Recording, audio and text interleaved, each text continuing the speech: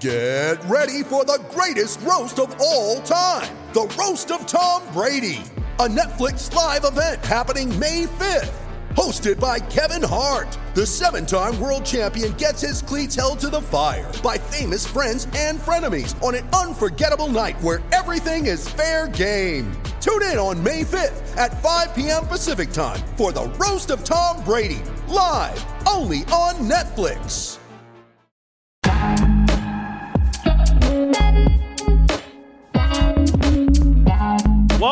Welcome to the weekend edition of Fearless with Jason Whitlock. I am Jason Whitlock, your host. We've kind of changed the focus of these weekend editions. We're trying to feature conversations and content that you won't hear on ESPN in particular. You won't hear on Fox Sports. You won't hear on any corporate media sports broadcast, or you just won't hear in the media space at all. We're trying to highlight content that helps you understand why Fearless and what we're doing at The Blaze is different, unique, and better than anything you can get anyplace else. And so on Monday, we started talking about the National Feminine League, the NFL, the National Football League, they used to call it. Now it's a powder puff league where you can't hit the quarterback, and the roughing the passer penalty on Tom Brady was the genesis or the foundation of our conversation on Monday. Take a listen. What do you think of my contention, and we'll start with you, Cosell, my contention that the NFL is trying too hard to please women? I think that's a part of it. I wouldn't go that far, but I think it is the outrage mob and the cancel woke culture that they are trying to codify.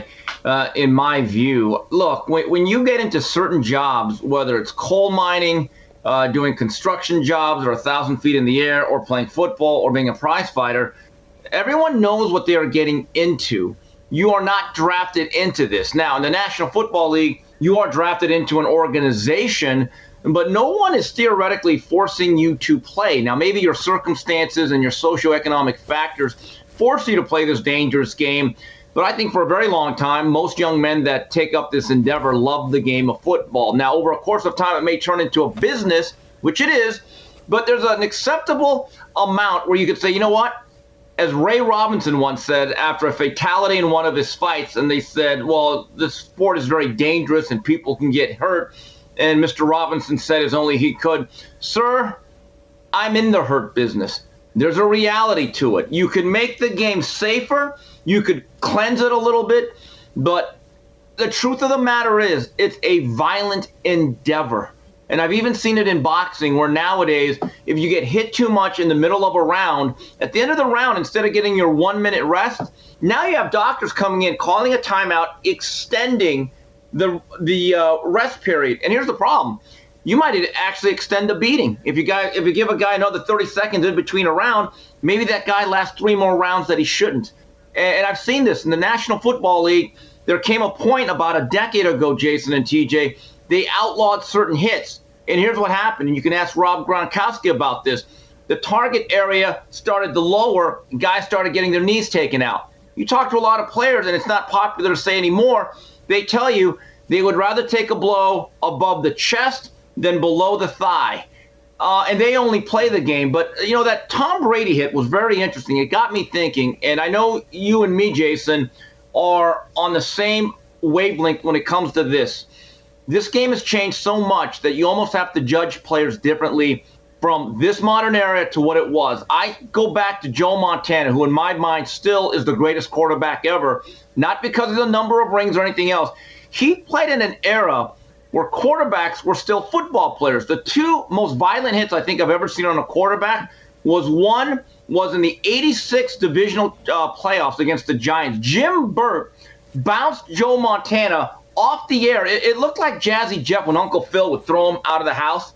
Nowadays, Jim Burt would not only get flagged, he'd get suspended, might get arrested for assault. And then the 1990 championship game, Leonard Marshall from the blind side on his third effort just absolutely hammered Montana to a point they could have put a chalk line out on the field of Candlestick Park, and it essentially ended his 49er run. He was out the whole year. And you know what? Neither play was dirty. I'm getting the sense now, guys. Jack Lambert once said years ago, famously, what do I think of quarterbacks? Put a dress on them. Okay, maybe we can't do that. Maybe we should just put flags on them and play flag football as it relates to pass rushing. Trying too hard to please women? Yes. Now, there is some strategy behind this. Between 2008 and 2018, the youth football participation, age 6 to 18, lost 25% of their workforce, for lack of a better word, right? High school football is below 1 million kids for the first time since 1998. So it is dropping. Now, the question is it dropping because the NFL won't fight back? Or is it dropping because of all the lawsuits and the idea of the CTE propaganda, which is what it is, right? Because if you know the background of this CTE nonsense, it comes from one study, commissioned in 2012. They studied like 101 brains, donated from people who were like, I'm pretty sure this guy was crazy. And they said 97% of those guys, turns out they were crazy. And so they say, I bet all football players have CTE. And you're like, well, you didn't study any of the healthy guys, and you didn't study any women's soccer team, and you didn't study any women who never played sports or any local accountants. How do you know everyone doesn't have a level of whatever this is that you're making up? And so a lot of it is propaganda. You've scared these women instead of the NFL saying, this is a violent sport, but this is the safest you can make a violent sport, and we're definitely not cracking until you get us some better information than that garbage. Instead of that, they say, you know what, you're right. This is a terribly violent sport. What we'll do is we'll cover everybody with bubble wrap. We'll make it an unwatchable sport. And we're really sorry. And I'm telling you, 8-year-old TJ would not recognize this game. When I was 8 years old, that was 1998. My favorite player at the time was John Lynch, who wouldn't be in the league today. He's an NFL Hall of Famer that wouldn't have existed. If I turned on today's thing, I'd say, why are they pushing everybody out of bounds? Why are they just pulling people down? What happened to my favorite player whose job it was to break collarbones? That's what made little TJ fall in love with football. I wouldn't recognize it today. It's not as good a product.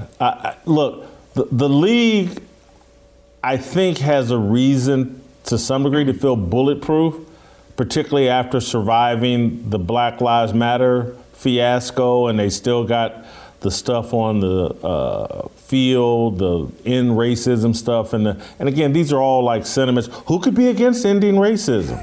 And so it's a joke, and it's like, let's end air, let's end,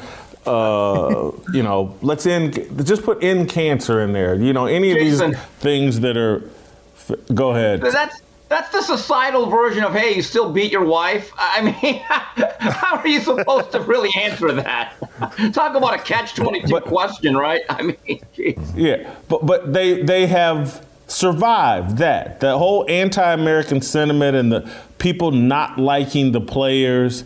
They've survived that and probably feel more bulletproof today than at any time, because it's like Colin Kaepernick turned this league upside down, pissed on all our fan base, pissed on 30 years of marketing that Pete Rozelle had built the league up using.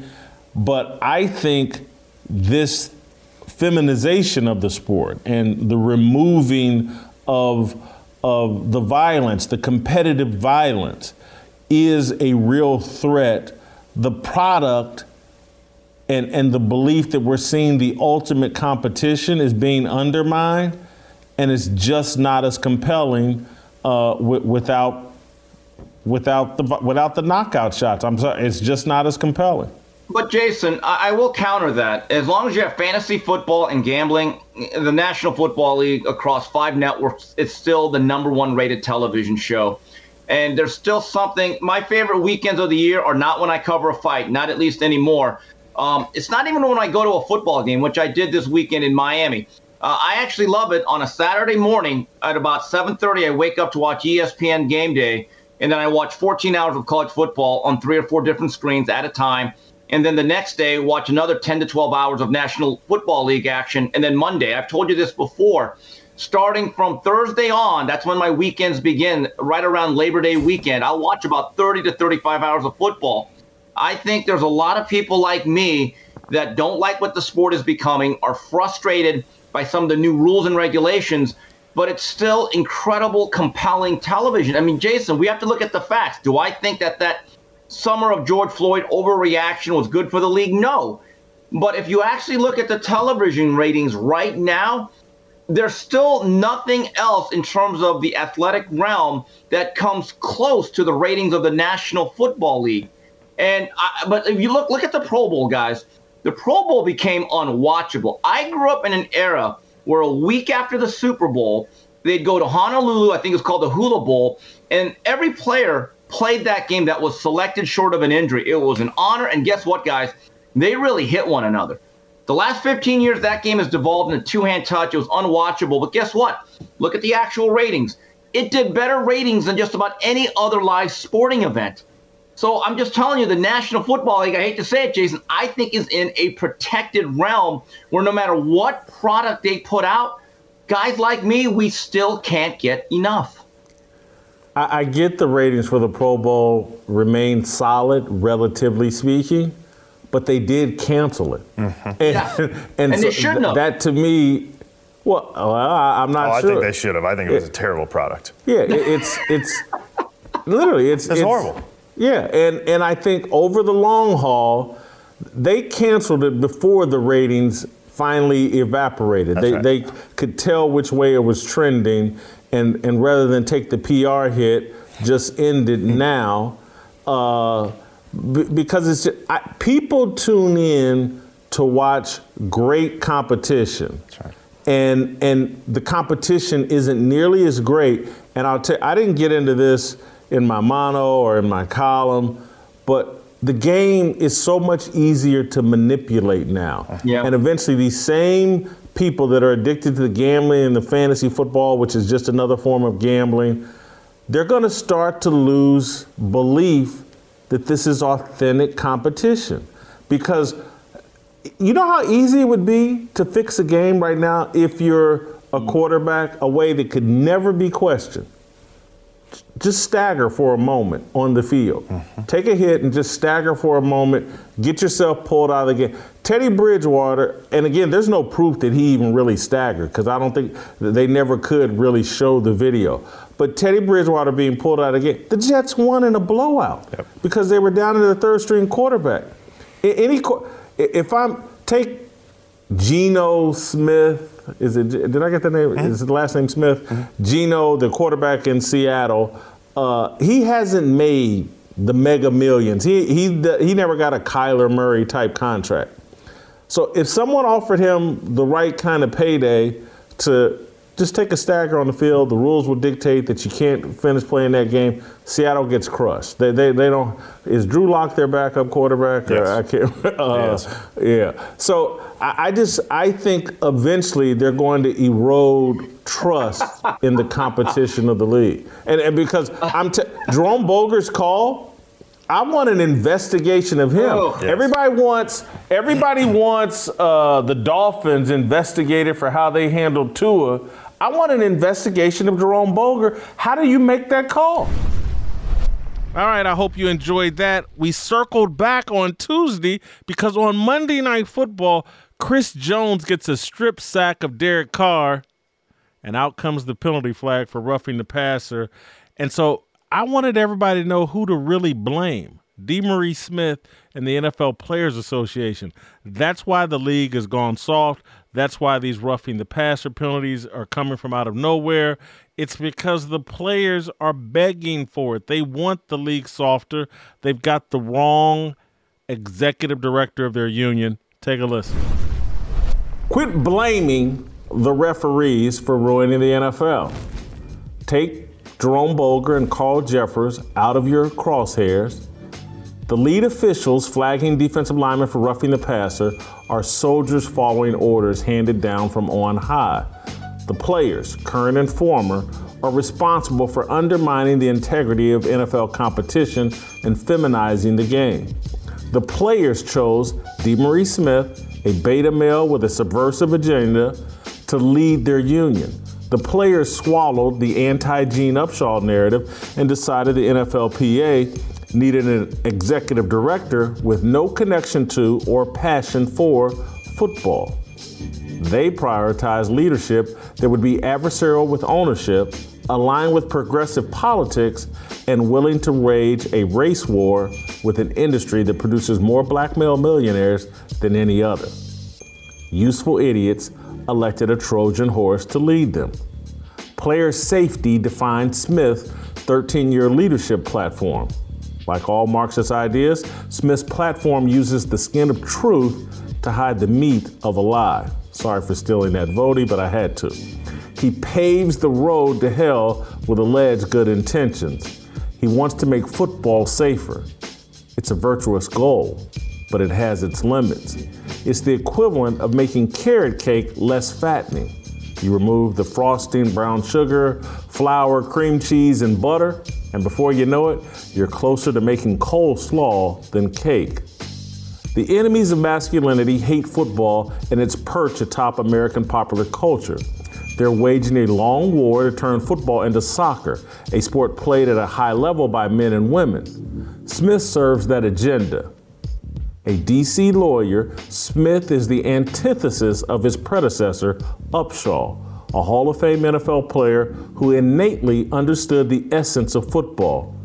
The game sells gladiator-style violence to an audience that loves high-risk competition. Upshaw fought for players to earn as much money as possible in exchange for taking the physical risk. He was not unconcerned with the health of players.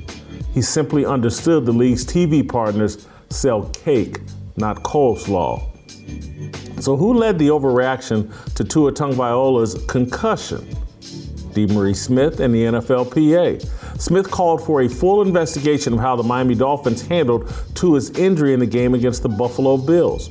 Tua left that game with either a back injury or head trauma and returned to finish it. Throughout the history of professional and amateur football, players have returned to games after suffering an injury millions of times. It's not remotely uncommon. Over the last decade, as corporate media have used CTE junk science to undermine football participation, every time a football player gets his bell rung, it's treated as a possible life and death situation. The same thing we celebrate in boxing or mixed martial arts, we villainize on the football field. We pretend that 70% of men who participated in tackle football past high school are at risk of developing dementia by age 60. It's media-induced madness, similar to the fear mainstream media fomented around the COVID flu. The real pandemic is fear. We're being programmed to fear football. DeMaurice Smith is football's Dr. Anthony Fauci. ESPN is CNN. The NFL's concussion protocol is the N95 mask. Who campaigned for the NFL to immediately adjust its concussion protocol after Tua suffered head trauma or a spinal injury on Thursday Night Football against the Bengals? DeMaurice Smith and the NFLPA. So who is ultimately responsible for referees Jerome Boger and Carl Jeffers flagging Grady Jarrett and Chris Jones for roughing the passer on routine harmless football plays? Smith and the NFLPA. They caused the hysteria that is rapidly changing the game of football. Troy Aikman complained on Monday Night Football that he was tired of the way the NFL was being officiated. He demanded that the league's competition committee take the dresses off the players. Take a listen for yourself. Here's a call again, or the play again. The ball comes out right there. And the ball is possessed by Jones. He's going to the ground with Carr. His body's there. It's just where it is. It's too much. I mean, my hope is the competition committee looks at this in the next set of meetings and, we take the dresses off. All right. After watching that same sack strip of Derek Carr, Tony Dungy tweeted, "This is not football anymore. I know we have to protect the quarterback, but Chris Jones was recovering a fumble. We have gotten ridiculous with this." Aikman as a player and Dungy as a coach are both enshrined in the Pro Football Hall of Fame. Aikman suffered multiple concussions during his playing career. Dungy led defenses that feature concussion-giving hitters like John Lynch, Derek Brooks, and Warren Sapp. Football is not meant to be a safe space. Removing the hard hits and wrapping the quarterbacks in bubble wrap undermines the integrity of the game.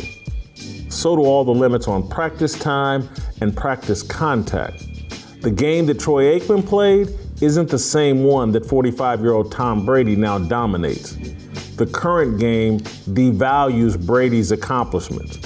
We're turning Babe Ruth into mighty Mike Mancinko. You ever heard of Mancinko? He's the home run king of softball. He cracked more than 6,000 homers. He's not Babe Ruth. The NFL is fast-pitch softball with a bunch of guys getting Barry Bonds money. This construct fuels a justifiable and unhealthy resentment among retired players. The old guys who actually built the league into a TV powerhouse sit at home nursing their wounds and watching Kyler Murray earn $46 million a season for playing a game they don't respect or recognize. You don't have to be Dick Butkus's age to harbor that resentment. If you played in the NFL 15 or 10 years ago, you have a right to be frustrated. The frustration manifests itself in peculiar ways. The former players aren't mad at DeMaurice Smith or the union. They blame the people who the media instruct them to blame. Ownership. It's Jerry Jones's fault. It's Dan Snyder's fault. It's the billionaire owners. It's the white man's fault. He's their daddy. That's not true. This is on the players. They're poor stewards of a game that enriched them. The players followed Colin Kaepernick into the anti-American abyss. The players followed the Alphabet Mafia into the Black Lives Matter abyss. The players denigrate football, the industry that has produced more black millionaires than hip-hop or even the NBA. The players won't defend the game that has been very good to them. They're so controlled by bitterness and envy and social media, they'd rather tear down the NFL than leave the league intact for the next generation. Many of the former players want the NFL to fail. They made their money. They want the ratings to drop and for fans to walk away. They naively and foolishly believe it will hurt the billionaire owners who have a plethora of revenue streams. They don't care that it will deprive the next generation of players from acquiring the life-changing and generational wealth that benefited the former players. The intentional mishandling of the player safety issue is just another version of the long-form okey-doke black liberals find irresistible. DeMaurice Smith is football's Lyndon Johnson. Player safety is the Great Society Initiative. The concussion protocol is welfare. And all the beta males chirping on ESPN are welfare queens. Wednesday, as we are prone to do, we changed up, had some Tennessee Harmony, and we had Shamika Michelle, Delano Squires, Dave Shannon, and Pastor Anthony Walker all here, and we were talking about the war between black women and black men and the matriarchy versus the patriarchy and how it plays out in the black community. Also, Bryson Gray stopped by the show. You know, guys know Bryson, the rapper that did Let's Go Brandon. Heck of a show on Wednesday. Here's some highlights. Am I right for sensing that there is a disconnect, a war between black men and single black women? Is there a battle between people that have a patriarchal view of life and people that have a matriarchal view of life? Am I right for thinking that? I think so, but I don't think that it's intentional for everyone. I think for the most part, black men love black women and black women love black men.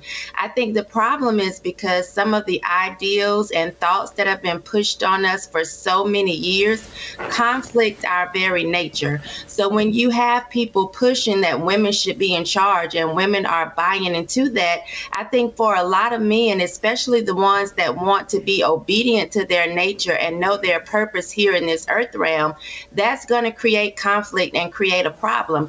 And I think where we fail is in verbalizing that in a good way between each other. And so it comes out a lot as, arguments or hate or, just being resentful, because we haven't really had the space to have that conversation in its entirety.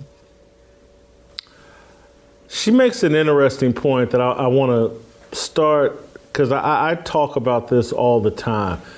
I agree with her that there is shared love. I think our issue is, do we know how to love each other? And that's, you hear people all the time say, I love you. But do we define love the same way? And it goes back to a conversation we were having last week, Anthony, about being equally yoked and a biblical worldview on love and how to love each other. And that's where I think the struggle is. I do think there's genuine affection and love, but I think there's a disconnect on how we express and show that love.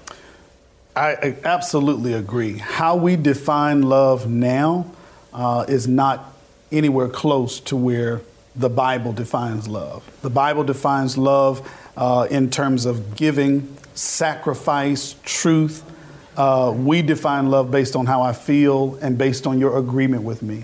So once you start to make me feel bad, you don't love me. Or if you share with me the truth and that truth bothers me, well, you don't love me. Or you don't agree with how I see things, you don't love me. And love biblically is different from what we define now today, as far as all the feelings and subjective stuff that goes on. Dave? Yeah, I was trying to think about if I can actually say that black men love black women. I was thinking about that, because if I came into your room and you told me I love this thing, let's say it's a tennis racket, and I hate that thing and it's a baseball bat, but both of them are being treated the exact same, I don't really know what you mean by love. So the way that black men have said that they love black women, but the way that they treat them, they don't stay married to them. They don't have children with them and raise them in the fear and admonition of the Lord. They don't make sure that they take the hits for them and make sure they can be moms that stay at home. I'm trying to figure out what they mean by they love them. So I don't know. It's hard for me to see, like you were just talking about, that expression of love. Love dies for another person, right? The perfect example of love is Christ. Now you tell me you love black people, go die for that woman. Go give up your admiration, the things that you want to do with your life, the things that you want to progress, give that up so that you can take care of a home and let her cultivate an environment where she raises human beings. And I'm not seeing that in the community that I love so much. I'm not seeing black men love black women. I'm seeing them treat them like they're the very thing that they hate. So I don't understand. I don't know if I can honestly say that they love black women, because they're not treating them like they love them.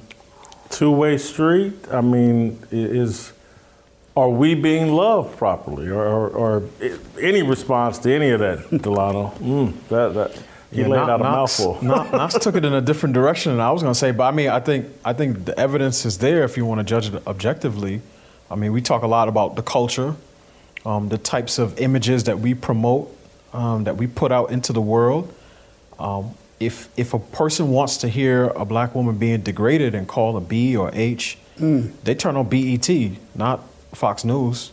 So for as much as people talk about, conservatives hate black people and so on and so on and so forth, I mean, all of the ways that young kids, particularly young black men, learn, or are discipled to degrade and disrespect black women, they get it from black media. I remember one of the things that I've talked about before is, for people who are of my generation, BET used to have a show called BET Uncut, which they would run late at night. Yeah. And this is back in my pre-save days, right? Sure. And this Nelly video used to come on, Tip Drill. And it was like every video in the 2000s, a bunch of women scantily clad, running around. And there was one point, I'll never forget it, but Nelly took a credit card and slid it down a woman's backside, and she started to shake it like a ATM machine, and money was about to fall out. And that to me, that speaks to degradation. That's disrespect. That's not love in today's point. If a man loved a woman, he'd say, before I give you a baby, I'm going to give you my last name.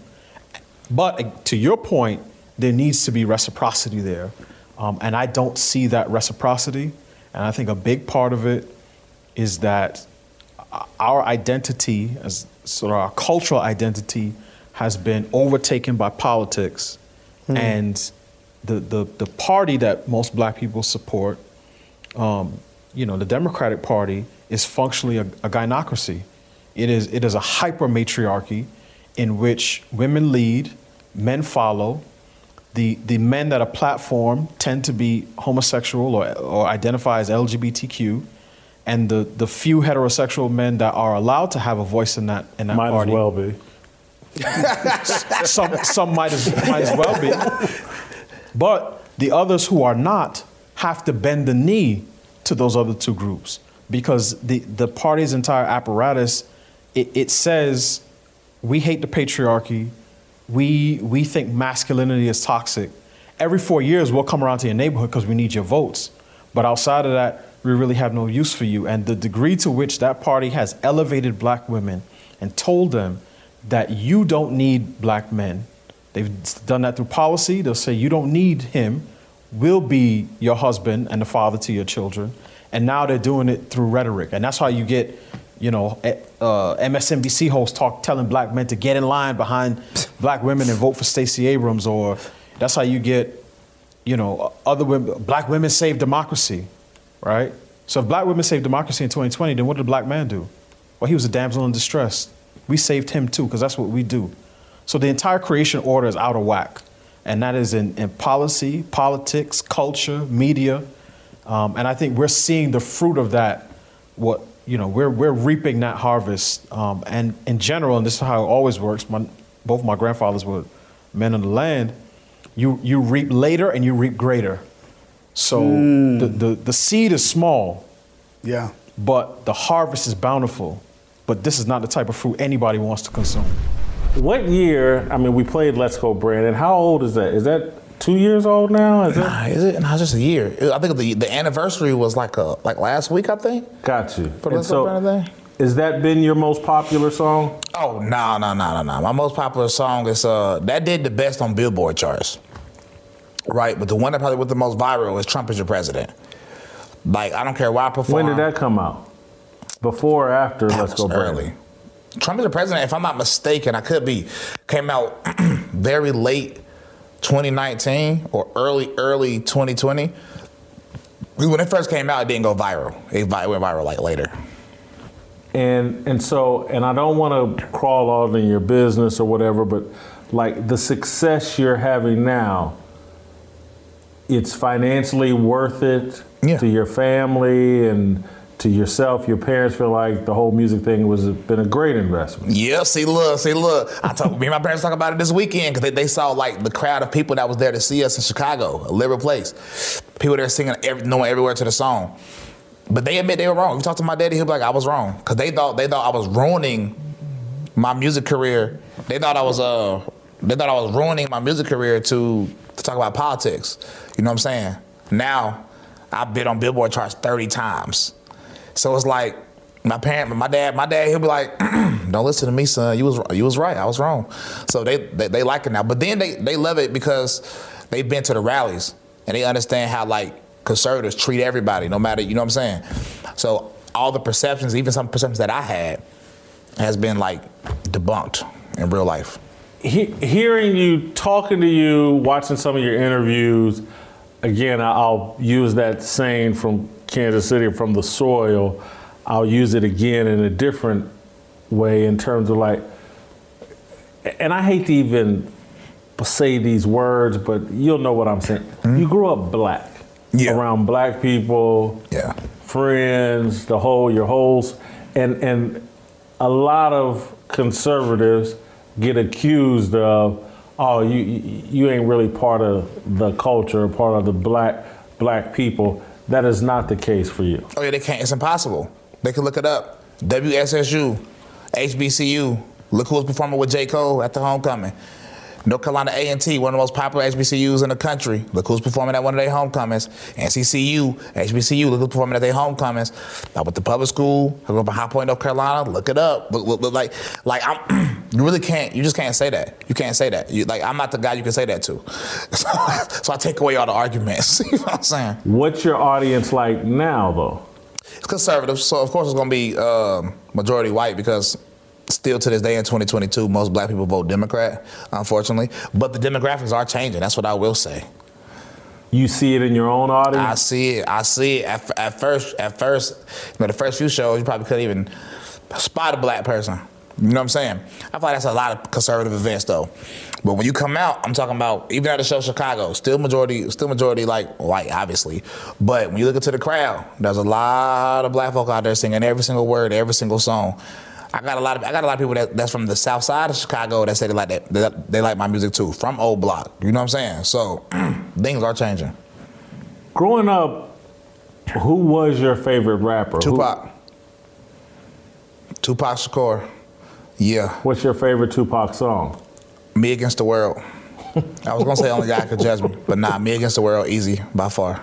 And as an adult now, who's your favorite rapper? Excluding yourself. I listen to people like Tyson James, who's another Christian conservative rapper. I stopped listening to secular music like 2 years ago because I feel like I was a hypocrite. They're preaching all this Bible stuff, but still, like, I changed my life, but I'm still, like, giving the streams to these people talking about killing, murder, but I'm getting on Twitter talking about stop killing, murder, so I stopped listening to that stuff because it rises your brain. So I listen to people like Tyson James. Sometimes I listen to Kanye, obviously, you know what I'm saying? But sometimes he still makes degenerate music, too, so. What are your thoughts on Kanye, this latest well, let me define what latest. His White Lives Matter t-shirt controversy. I loved it. And the reason why I loved it is because I understood off the rip what he was doing. You see what I'm saying? He was exposing what was happening because they know. If you go ask Kanye West, does he think saying White Lives Matter is stupid? He'll say yeah. He'll say yeah. But the whole point was to first start a conversation, expose hypocrisy, and then let you know that to show you how stupid something is. Because if you watch his interview, he said, and I see this all the time. You go to a Black Lives Matter rally, the ones I've been to, mostly white people with Black Lives Matter shirt. I was just in a Chick-fil-A drive-thru. I got Trump stickers and stuff on the back of my car. I saw a lady, white lady with blue hair, all that. You saw like 10 Black Lives Matter stickers on her car.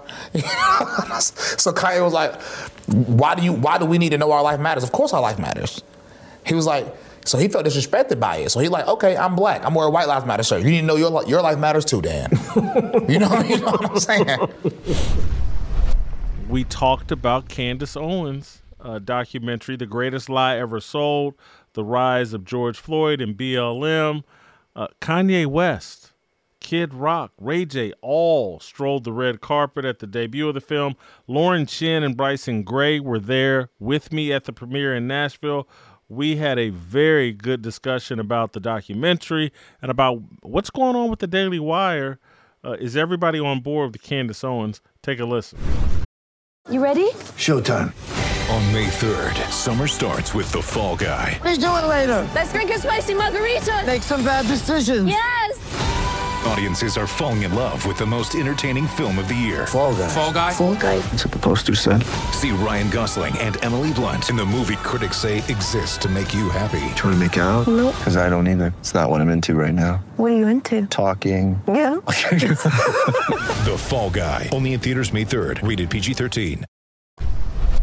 People are very comfortable saying, black leadership, how come they won't call out their own? How come they won't call out, how come Al Sharpton won't criticize what obvious mistakes he sees in black culture and among black kids? And I think there are some people that's saying to Jewish leadership, religious Jew, how come y'all won't call out this thing that's going on with people claiming your identity and have an outsized influence in a lot of things that I think people of faith, whether it's Judaism or Christianity or even Muslim, how come we can't call out this group that seems so bought into this secular culture. It's a complicated issue. I defended Kanye because I believe he writes inartfully, talks a little inartfully, and it was unclear, like, what is he really saying? Because I read the tweet and I read it as him saying, oh, I'm about to criticize these people that are holding me back. I don't hear it as, oh, I'm going to kill all these people. People were saying it was a direct threat to Jewish people, and I think that's why he got banned, because of the whole DEF CON thing. A lot of people, oh, that's a threat. He's threatening violence. I think he actually thought DEF CON was Death Con. And as Candace pointed out, that is a defensive thing. Now, I'm not even saying don't criticize Kanye, but it's kind of, I think, a little bit troubling how now it seems like the right is just as eager to cancel him over something he didn't even get to finish saying. Perhaps we may have liked it or may not have. And we can't really claim to be against cancel culture while also doing it for different reasons, but essentially to the same people. It's kind of disappointing to see that. I'm used to this. When I got banned on TikTok, when I had 400,000 followers, it was not liberals that banned me. Conservatives that claimed they was conservatives started a hashtag called Cancel Bryson. And they went and reported all of my videos, and it worked. I got banned on TikTok. It wasn't liberals. Liberals had nothing to do with me getting banned. It was conservatives, people that claimed to be conservatives, because I'm the biggest homophobe in history, obviously. So. But what I like about Candace, and I will say, is that she is someone who does.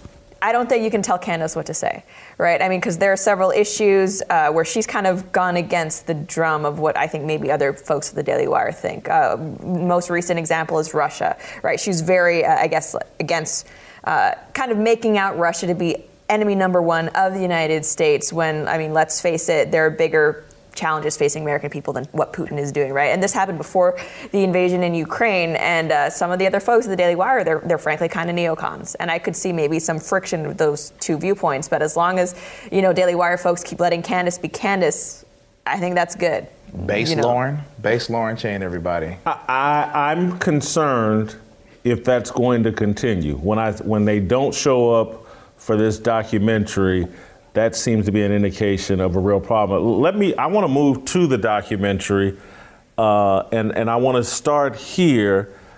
Anybody that's watched this show or seen me talk about Candace in other venues, I have not been the biggest Candace supporter. I support her over Twitter and things like that, but it would be fair to say I've been lukewarm on Candace. I thought her speech before the playing of the documentary was brave, accurate, bold, hit my heart. She talked about God. She talked about family. She talked about the corrosion of the education system and she talked about, that we have to lean into our values and things like that. Loved it. And I'm really, for me, and maybe it's because I haven't paid close enough attention, but I hadn't seen her talk about God. And I always thought that was like a missing element. And to see her on the stage, big night for her, and to talk about God, loved it. That's why I'm a little bit disappointed that I'm going to have to say I wasn't as thrilled with the documentary as I thought I would be. It wasn't as compelling as I hoped. I'm going to hold my tongue there because I don't want to color anybody else's opinion. How compelling did you find the documentary? So I think there's so much to be said about Black Lives Matter, and it's easy for me, who did not make the documentary, to say how I would have done it. But the thing with Black Lives Matter is that there's so much going on. You can talk about what the riots happened that took place. You could talk about the media's involvement in kind of covering for the whole thing, which they did. You could also talk about BLM as an organization. And I think BLM as an organization, there's a lot more that could be said, because they have released a manifesto that actually goes into things, how they are for the abolition of the family. They say this, they're Marxists, it's part of their identity. The same with the founders. This is an ideology that has its roots in far leftism and like radical, not just racial politics, but also economic politics. Like they're for essentially getting rid of the entire capitalist system. They're against things like body cams for cops, which if you're actually for police accountability, does not at all make sense. That's, if I were to do an expose talking about BLM, I would go into this so people know, hey, this is what your money is going to supporting, just as the organization itself. And Candace does what I thought was the most compelling part of the documentary, go into a little bit of a breakdown of, okay, BLM raised $80 million around after George Floyd's death. Where did that go to? She talks about how a lot of it ended up going to trans organizations for some reason. I would love to see, she did this once, show up at the address where they claim it's for Black people and do an expose. This is where they say the money is going, but it's nothing, right? I think there could have been more investigative work done in that area. I'm not gonna lie, I liked it. I still liked it. The reason why, I try to look at it from a lens of somebody like from where I'm from, just watching that probably supported BLM. How would they view it, right? She showed both sides. She gave her true opinion on how she viewed the George Floyd situation, but she also let George Floyd friends paint their picture of George Floyd, and she didn't really combat that in any way. They were talking about him reading the Bible, his favorite Bible verses. She didn't interrupt and be like, no, she let it happen. She did the same thing to Derek Chauvin. She let his people paint the picture of him how they wanted with no interruption. So I think that was a stance of getting both sides. And then I think she exposed BLM. Because when I saw it, I had to close my eyes a few times, obviously, during the documentary, the stuff they were showing. But it showed you where the money went to. She called every single number and only one picked up. She exposed that which we already know they do pay protesters to come out, things of that nature. But all their money didn't go to nothing, had to do with nothing about Black people. It was pure LGBT stuff. That's all the money went to. It's an LGBT organization. And in the most gangster part, though, that I thought was gangster, when we figured out BLM didn't give no money to his roommates, she paid George Floyd back rent and got that car towed. I thought that was gangster. That was a gangster move by Candace right there. I don't know if it came out of her pocket or David Wire pocket, but it was gangster nonetheless. I would imagine it came out of her pocket. Listen, here's what I'll say. When you're dealing with an issue as complicated, as controversial, and as important as this issue, and this is the journalist in me, and she didn't grow up a trained journalist, but she needs to move herself to the background. She was too much in the foreground, and so that which muddies up the issue. And so it wasn't really a documentary, it was a monologue. And that's why I like the back half of it. Most of it was just her talking, and there was a way, and Lauren used the word investigation. What should have happened is they should have hired an investigator or two to go out and really, we got these IRS documents, let's go out and really investigate these companies. You can't leave things. When she pointed out that they wrote a check for $2.3 million to a guy that appeared to be a friend of hers. We got to take the word appear out. And someone has to go do the investigation, get to the bottom of that. Don't leave, well, you can figure it out or infer and do the investigation. And so a lot of the things she unpacked would have been more powerful if she had been sitting there interviewing the investigator that they hired, who's now unpacking. They cut this check for $500,000 to this transgender group and blah, blah, blah. Again, it's about moving yourself to the background. Dinesh D'Souza, 2,000 Mules. He's more in the background. He spread the commentary out. And this, don't anybody hear this as me saying, hey, she should have made me a part of the documentary. But what Dinesh did was Dennis Prager, Charlie Kirk, Larry Elder, somebody I can't remember, they're all sitting around a table and reacting to the information and giving insight and thought. Candace, and again, this is part of the criticism, this is probably a product of being youthful, probably a product, don't be offended, Lauren, being a woman, liking attention, liking the spotlight. She's a beautiful woman. Based. Yeah, she's a beautiful woman who makes love to the camera. I get why she likes being on the camera, but for a documentary on an issue this important, back up, let the content and then streamline the content, because what the documentary should have been is the aftermath. Here's what happened after George Floyd died. Love the part where they explain what happened to the TV reporter in Minneapolis. I hadn't heard about that before. Very powerful. Very powerful what happened to this. This is an innocent bystander who had her career ruined for nothing other than being married to the wrong man, who's not Derek Chauvin, just a cop in Minneapolis. Love how they show what happened to the store owner in Los Angeles. Store looted, blah, blah, blah. Loved, would have done it a little bit better, showing how they've turned where George Floyd got killed into like a shrine for what Black Jesus. That was weird. It's sacrilegious. Yeah, that was weird. It's satanic. It's not weird, it's satanic. Facts. and so this is the aftermath of George Floyd. All of this is and then when you throw on, and you know why they did this? Because it would have connected to the what is a woman deal. They did it in support of the transgender and gay movement, and Black people, you are being used in this satanic movement that's turned George Floyd into Jesus and is empowering the transgender and LGBT and the alphabet mafia.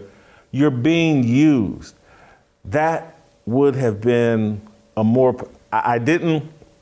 George Floyd's friends, I didn't need it. Way too early in the documentary, there's a defense of Derek Chauvin. I actually agree with Candace. George Floyd more than likely died of a drug overdose.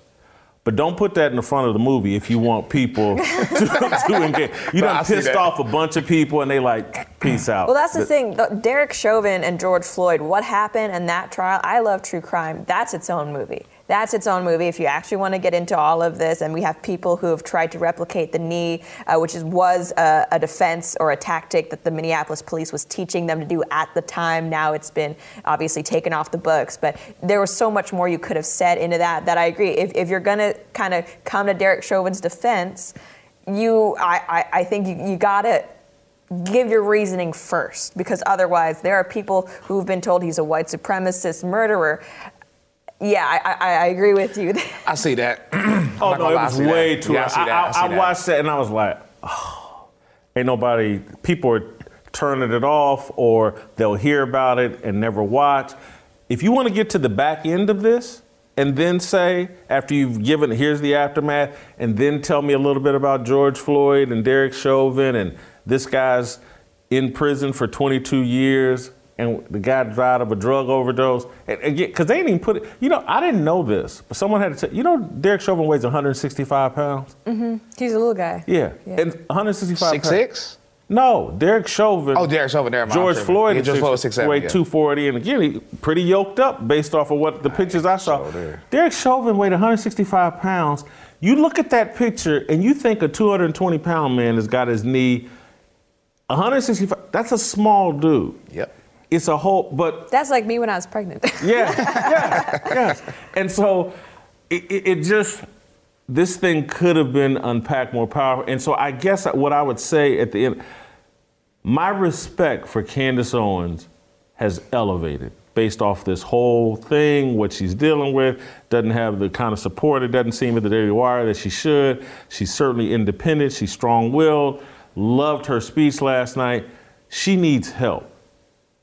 She needs help, and she may not know that she needs help, but she does need help, and that's no shot at anybody that is helping her, but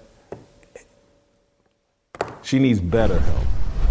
We ended the week on Friday talking about Todd Bowles and how he handled the media when they tried to make a big racial deal out of his game this weekend against the Pittsburgh Steelers. Mike Tomlin and Todd Bowles squaring off. Everybody wants to make this big racial deal out of it. Todd Bowles doesn't. I love it, and we talked about it. Steve, perhaps for a different set of reasons than mine, were you inspired by the way Todd Bowles handled that situation? Oh, I thought it was spectacular. Look, I don't know if he's ever going to win a Lombardi trophy, but I'd like to give him one of my own. I just thought it was really interesting because the immediate thought came to my mind of the words of, I believe, Thomas Sowell, that the demand for racism far outseeds the supply. And just the way he reacted to the original question, and he's just like, oh, geez, this. Like, you could just tell he's had enough of it. He just wants to play ball. It's about wins. The Buccaneers are kind of an unsteady team right now for various reasons. He's trying to win a ball game. This is his job. And then Miss Karen, I think her name is Jenna Lane at ESPN, it was incredibly patronizing. Because basically what she said was, no, trust me. I'm a white liberal woman. You are oppressed. And you could just tell. He's like, Karen, please. And thankfully, Todd Bowles has the guts to just flat out say, nah, it's not that important to me. I'm trying to win a ball game. And it goes back to the discussion that you had with Jason Brown a couple of weeks ago about the issue of black coaches and how, look, some of them don't understand. You got to get into this early, and it's long, hard hours. Now, for most coaches, you have to be a graduate assistant at college where you're literally making pennies on the dollar, and it's not a glamorous job. And even as a position coach, as you work your way up to maybe a Division I Power 5 job, you don't start making any money. So my view is this. Todd Bowles went through the coaching circuit. He put in all that time, and he's like, I didn't do this as a black man or a white man. I did this because my vocation, my passion is football, and I'm going to make sacrifices in my life that have nothing to do with anybody but me.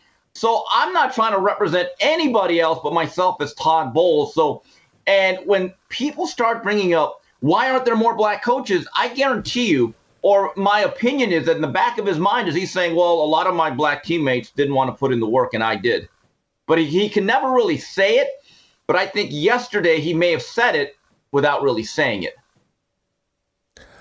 Do you think the media is going to try to exact revenge on him for not going along with their talking points? Because most people just want to get through an interview, and so they tell the media what they want to hear. And so what Jenna Lane was doing there, or whoever the female Karen was, what she was doing there is like, I'm going to provide you the answer, just repeat it. And so what she wanted him to say, yes, representation does matter. And again, we've done this over and over again. It's commonplace. And I'm just wondering if he won't be punished in some kind of way down the road this year. Will the criticism be amped up because he refused in this instance to play the race card? Well, the best way to insulate himself is to win. Bottom line, people love winners. They treat people differently. When you win, it's called the winning privilege. It's not always fair, but it is what it is. You know, I love the fact that Jenna Lane thought she was going to put in a play call, and Todd Bowles just went, Omaha, nope, not going with it. I'm changing the play here. I'll be honest with you. As I was looking through all the coverage of the NFL games, now admittedly, I prepare more just mentally for the college stuff on Saturday. I didn't hear one mention of this black-on-black battle on the sidelines. No one really cared. I don't even think a lot of the fans that care about it even really brought it up. We're now into the heart of the football season. Get this. The fans actually care about just the results of the game. They're not looking at this as some socioeconomic experiment played out on a gridiron. And I'm just really heartened by the fact that Todd Bowles had enough guts not to even give the cliched answer, because I think a lot of guys do because they feel pressured by it. But I've told you this before, Jason, whether it's coaching or actually playing, the ones that make it, right, are the ones that put in a couple things. They have a genetic advantage because you got to have the right DNA. You got to be physically built to play certain sports. And number two, they survive the process. But number three, they work harder, they're pushed through the system, and they have a certain work ethic. And I think by the time they make it, they look back and say, God, you know what? I'm actually glad I survived all the riffraff, and I'm glad that I was a little bit of a tougher, more disciplined person. But when they're pressed with these type of questions, I think there's a bit of survivor's guilt where they have to give the cliched answers that they don't even mean because, quite frankly, they don't want the heat that some of their honesty might bring. Well, they don't want the headache. And by answering it the way that he did, it creates a news cycle. And again, it's going to be in the news cycle anyway, because if he gives them the answer they want, it's going to be, oh, yeah, Todd Bowles and Mike Tomlin and this whole great racial dynamic or whatever. And so he doesn't give them that, but he gives them something different. And so now they're disappointed that they can't run with the story that their editors had assigned, and probably ESPN or someone had packages built, and probably CBS. No, it's an NFC and an AFC team. Ain't no telling which network is covering this game or broadcasting this game. But maybe they wanted to build that into the pregame package, and Todd Bowles is saying, no, I don't want this to be part of the narrative. It's me and Mike Tomlin, it's the Steelers and the Buccaneers, and I don't want to deal with the burden of this racial dynamic that only serves you. It doesn't help Tomlin, It doesn't help Todd Bowles, it doesn't help any assistant coach looking for a job, because it's just so naive, and the whole insinuation that what I found offensive and just uninformed is like, oh yeah, you all grew up the same, you all got same experience, and it's just not true. It would almost be like, do you run into every Korean and say, oh man, your experience here in America must be the exact same as mine? I doubt if that's what you think. Jason, I've literally never been asked that. They just look at us as people, and I hate that whole thing about quote unquote representation. So if you want to boil it down to the Asian Korean experience, the reason why we've done okay, you can call us the model minority or whatever. I don't know if that's necessarily true anymore, but one of the reasons, in my view, having lived through it, why we've been able to actually successfully navigate the American dream is that none of that has been important. We don't care about if we make a billboard, if we're actually in movies and commercials or in sports. I mean, it's a little bit of a big deal. I still remember when Chan Ho Park was with the Dodgers. It was a big deal for Koreans out here. You'd go to the game. But we understood one thing. At the end of the day, we still got to open up our liquor stores and our dry cleanings, and we got to take our SATs. We were expected to go to college. Whatever success Chan Ho Park has, and if he makes $1 billion, we don't get to live vicariously through it. In fact, I'm very wary when these like K-pop groups like the BTS, whatever those kids are, I don't really listen to them, are visiting the White House. Because now I'm like, now we're falling into the trap. I didn't even like it when that one movie a couple years ago won the Academy Award, and they trotted out all these Koreans to pick up their trophy. And they're thinking, oh, this is great. Now we're going to have more representation in Hollywood. And I'm thinking to myself, that may not be a good thing. Honestly, because I'm going to ask this question again. As a community, would you rather have one movie star, one rock star, one famous athlete, or would you have 1,000 doctors, lawyers, accountants, and business owners? Because, again, these symbolic figures, to me, I think they're very dangerous because of the idolatry that follows. And I actually hope that there's never a great big A-list Korean star, because you're starting to fall into that whole demonic world of Hollywood and entertainment, which I find unsettling. Look, when there's an Asian athlete, I'll make jokes about it. But once they're playing a game, they're an athlete to me. They are a piece of programming that I choose to enjoy over my television set once or twice a week. That's it. And so Jenna Lane's question of, but these kids see you. Can I be honest with you? Jay, let's be honest. Right now, there's no kid in an inner city that actually says to himself, wow, I want to be Todd Bowles and wearing a headset. They're not thinking that. That is such a patronizing, phony question to ask, that somehow Todd Bowles is a figure who's making a very nice living through his sacrifice, hard work, and his ability to reach people. But there are no kids, in my view, that are looking themselves, yeah, I want to be the next Todd Bowles. That whole thing was shambolic. Two things just happened. One, you just made a great point. and because I think I did.